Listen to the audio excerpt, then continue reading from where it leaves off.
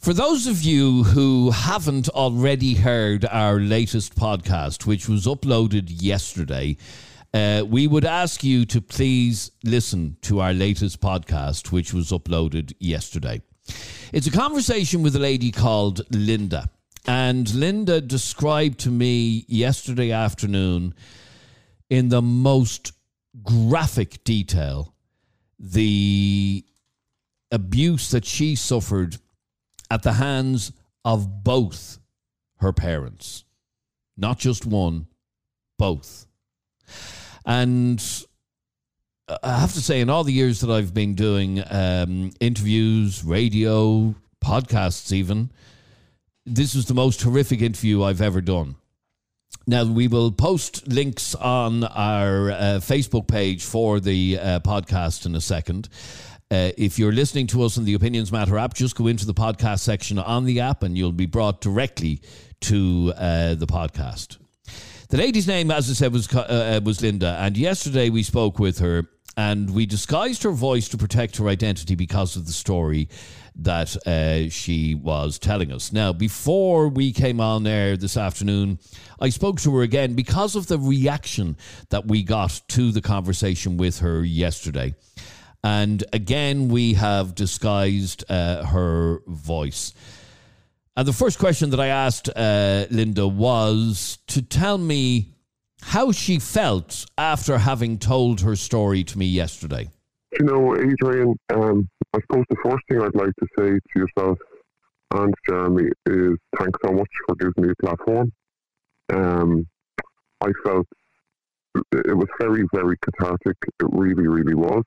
I felt a great sense of achievement in speaking out, and I saw some of the messages that people left, and it was really, really very heartwarming. It was quite upsetting as well. You know, I won't lie. It was upsetting to kind of listen back, and you know, the reality of it hits you kind of all over again. But ultimately, I just felt so much better for speaking. I really did, and thanks so much. One of the questions that has come through on a number of occasions is, did you ever challenge or tackle your own parents in later life and before they died? On one incident, just one, with my father, when I was in my 20s, and he was drunk, and I was trying to reason with him, and he pushed me, and I pushed him back. And when I pushed him back, I said to him, I'm not a child anymore. Don't put your paw near me. And I just stormed out of the house. I think my body language with them, the fact that I never visited as much as other members of my family, told them how I felt without me even speaking. But some of my siblings did kind of confront them and say, you know, what was that about? And only very lightly touching on it, you know, asking them, what was all that madness about? Enough with this, that, and the other, and the whole lot. And the mantra was always the very, very same answer. Well, none of you ended up on drugs, or none of you ended up in trouble, you know. So they were never sorry, you know. And I think that if there'd been still younger children after kind of me and younger than me, I think it would have still continued. It was in them, and when they were violent, they never stopped. You know, in the process of getting the hiding, they never stopped through kind of shock. Even if they saw blood or guilt, it was they went till they ran out of breath, to be honest with you. I wanted to read some of the comments that have come in on our Facebook page, and I don't need you to relive the whole story again because that's available in our podcast, which we'll put up a link for here. But anyway, this lovely message came in, and it says, "Dear Linda, you're not alone. Many I know have suffered abuse. Seldom is justice ever served, as there is no sentence that can undo what you experienced. Please know that your life matters, and by telling your story, it will empower many others to tell theirs. That's just part of that message. It's actually quite a long message. Is that what you want to try and do here by telling your story, to try and empower others? That's absolute. That's really, really lovely. Very, very touching to listen to that, Adrian.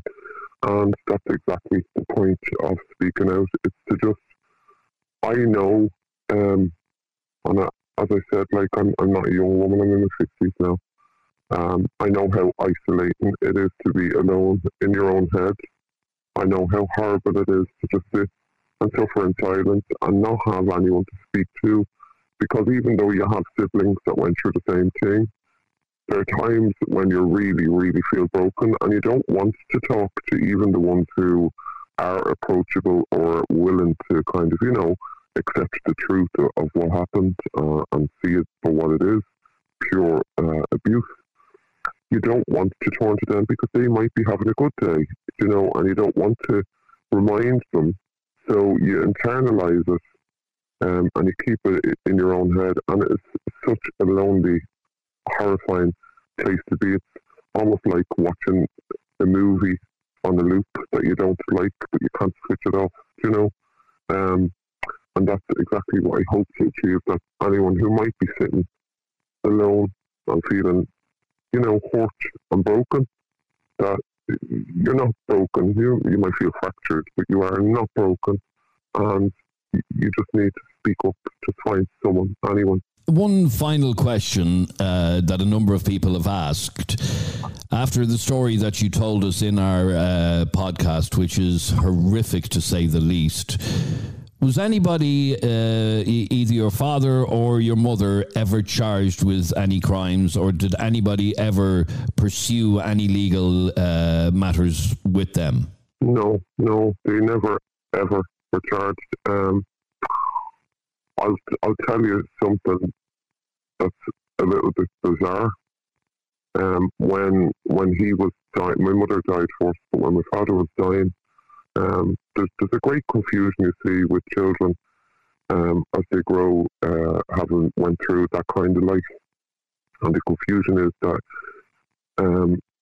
people wonder, how can you look after them? Because I looked after him after my mother died much, much more than he didn't deserve a hello from me. Don't mind looking after him, but he was hospitalised a lot. And again, it goes back to that inbred kind of sense of duty and loyalty to family. And that's the tricky part, because you absolutely despise them when you're looking at them, and you know what they've caused. You know that they've absolutely destroyed your whole life, but yet you feel compelled to try to make separate memories. Try to just have a little bit of normal and do your duty. I hate that word, but that's exactly what it was. But I was with him when he was dying, taking his last breath, and there was a part of me that wanted to look at his suffering, but the other human part of me told him that I forgave him and to just go. And I didn't really forgive him, but I had to say something to him, because he was an absolute, the worst bastard you can think of. It's just not in me as a person to look at someone dying and afraid, and he was petrified, and he was very religious actually, and he was very frightened. So I felt I had to comfort him. I didn't know it to him, but I did comfort him and told him that I forgave him and to just go. As I mentioned, the comments coming in are of unbelievable support, and I know you read an awful lot of the comments that come in our Facebook page. Messages like, Linda, you're definitely not alone. This is heartbreaking, but how brave is Linda? I wish her all the best in the future and hope she finds happier times ahead. Other messages, just having listened to the podcast, say things like, I simply don't know where to start. And a lot of people expressing their absolute heartbreak listening to the podcast. Linda, I want to thank you for having spoken to us in our podcast, and the podcast is available on all platforms on Opinions Matter. It's been a very brave thing for you to do, and as I said, there's no need to repeat all of the conversation that we had in that podcast, but I just wanted to wish you the very best, and I'm very, very grateful to you for talking to us on Opinions Matter, and I hope that by sharing your story in the way in which you did, in the graphic way in which your memory is still very vivid, I hope it will be listened to by other people in a similar situation. And as I said, I'm very grateful to you for talking to us on Opinions Matter. Adrian, thanks so much, and thanks to every person who's taken the time to listen and to put a comment there and offer support. I can't even find the words to tell you how grateful I am. I appreciate it so much, and it's been very, very, very healing. Do you know what? It's been like a big hug. It really has. That was Linda, and she spoke to us on the Opinions Matter podcast. If you haven't heard this particular podcast, can I invite you? The links are in on our Facebook page. If you're listening to us on the Opinions Matter app, you just go to podcasts and it'll bring you directly to that podcast from yesterday. This is the story of a woman who was sexually abused on the day of her first Holy Communion, who was forced to commit sex acts on her father by her mother. It's just the most horrific story I've ever dealt with. And what was even more shocking is anytime I've ever been on the radio, the conversation that I had with Linda yesterday, you wouldn't have been able to air on the radio because of the graphic detail that she went into. We would have been told, no, lads, we can't put that out on the radio. Which is wrong. Which is wrong.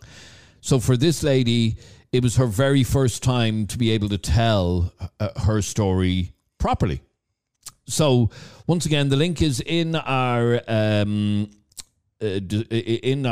comments here on Facebook. If you want to go directly to it, you can listen to that episode of Opinions Matter right now.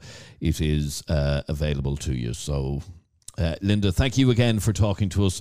And that podcast is available on Spotify, on Apple Podcasts, wherever it is you get your podcasts. Just search for Opinions Matter with Adrian and Jeremy and hit subscribe, and you'll be able to listen to that podcast right now, right this minute, as soon as we're finished. Tough. Yep, it was. Really was.